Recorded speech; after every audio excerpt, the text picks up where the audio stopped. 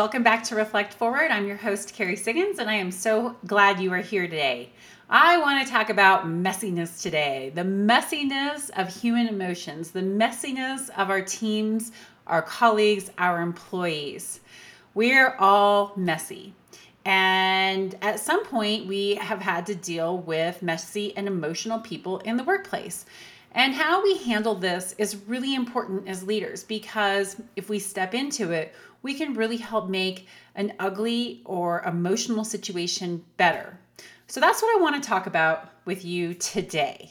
Look, we all are messy. Human beings are messy, emotional creatures. We all feel anxiety, anger, fear, defensiveness at points in our lives. And often we give into these strong emotions. It gets even messier when we have these emotional outbursts in the workplace, which can happen quite often. At some point, every leader must handle a situation where an employee is angry or upset. How they deal with this emotional outburst is crucial to maintaining a positive working environment. And if done right, it can positively change the trajectory of the employee's experience. But let's face it, it can be overwhelming to work through an emotionally charged situation with an employee, and it's easy to make things worse. The stakes are high, and a negative interaction could cause the employee to feel unheard or uncared for, decreasing overall satisfaction, and could result in the person leaving the company. Leaders need to approach human messiness with empathy, care, and some self-reflection. Leaders are flawed human beings, just like everyone else, but some of us are afraid to admit it. We have personal, family, and mental health issues, and we too are messy. Sure, it's easy to hide behind statements like everyone needs to leave their personal stuff at home, but who can really do that? And is it fair to expect for people not to show up as their whole selves? Now, I'm not saying we shouldn't hold people to high expectations, nor should we tolerate bad behavior, but we can offer employees support and compassion as they go through messy times. I know I've benefited from the kind of leaders who've helped me through my roughest periods of life, and I'm really incredibly grateful for that. Appropriately connecting and communicating with an upset employee is essential to turning around the situation effectively. So here are my tips on how you can help manage highly emotional situations in the workplace. Stay calm. The best thing you can do is let the person be emotional. Let them express their feelings. Take a few deep breaths to keep yourself from getting amped up. The last thing the person needs for you is to match their intensity or for you to try to end the conversation as quickly as possible because you feel uncomfortable.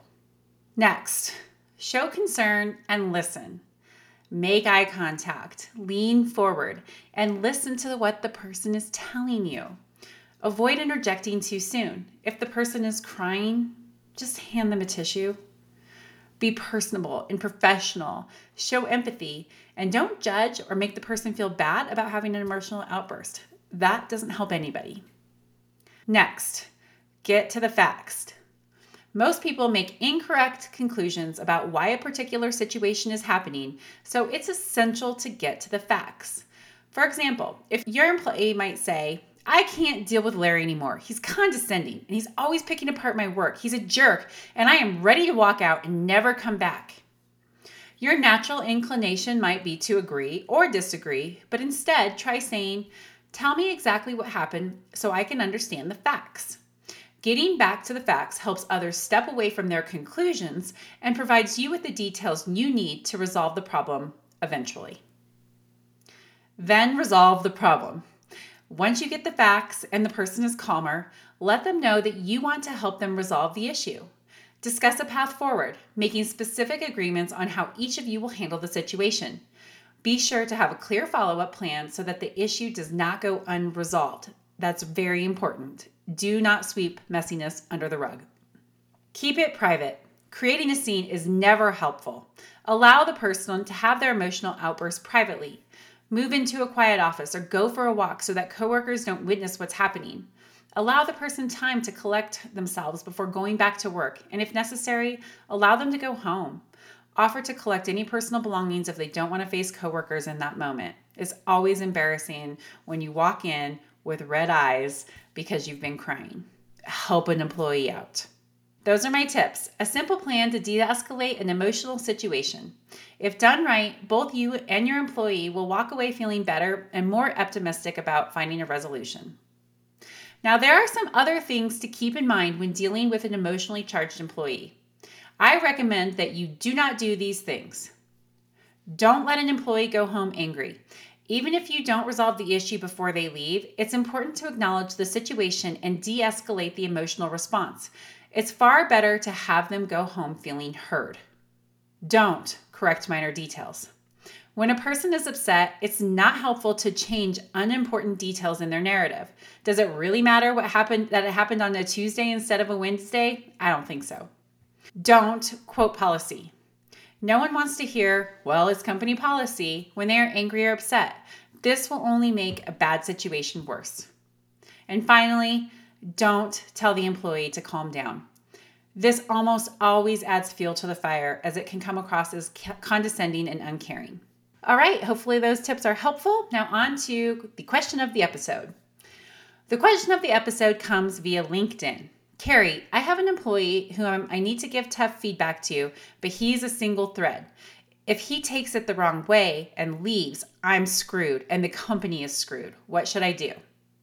Great question. I have been there more times than I want to admit. Having a single thread, an employee who is the only person in your company who can do that job, is definitely a risk.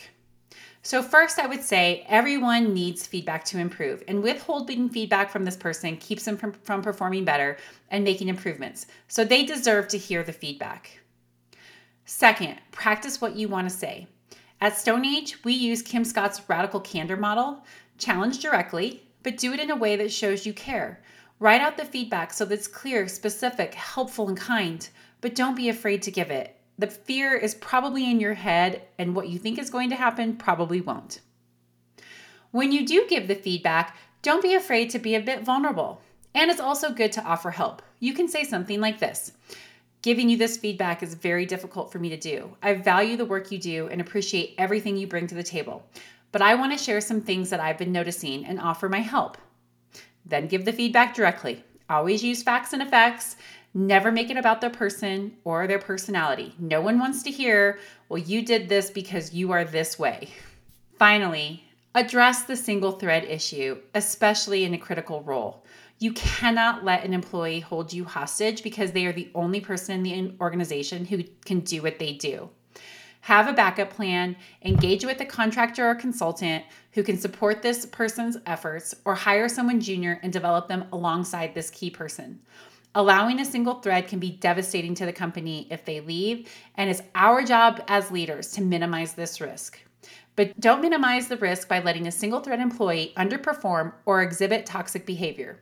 What you allow is what you become.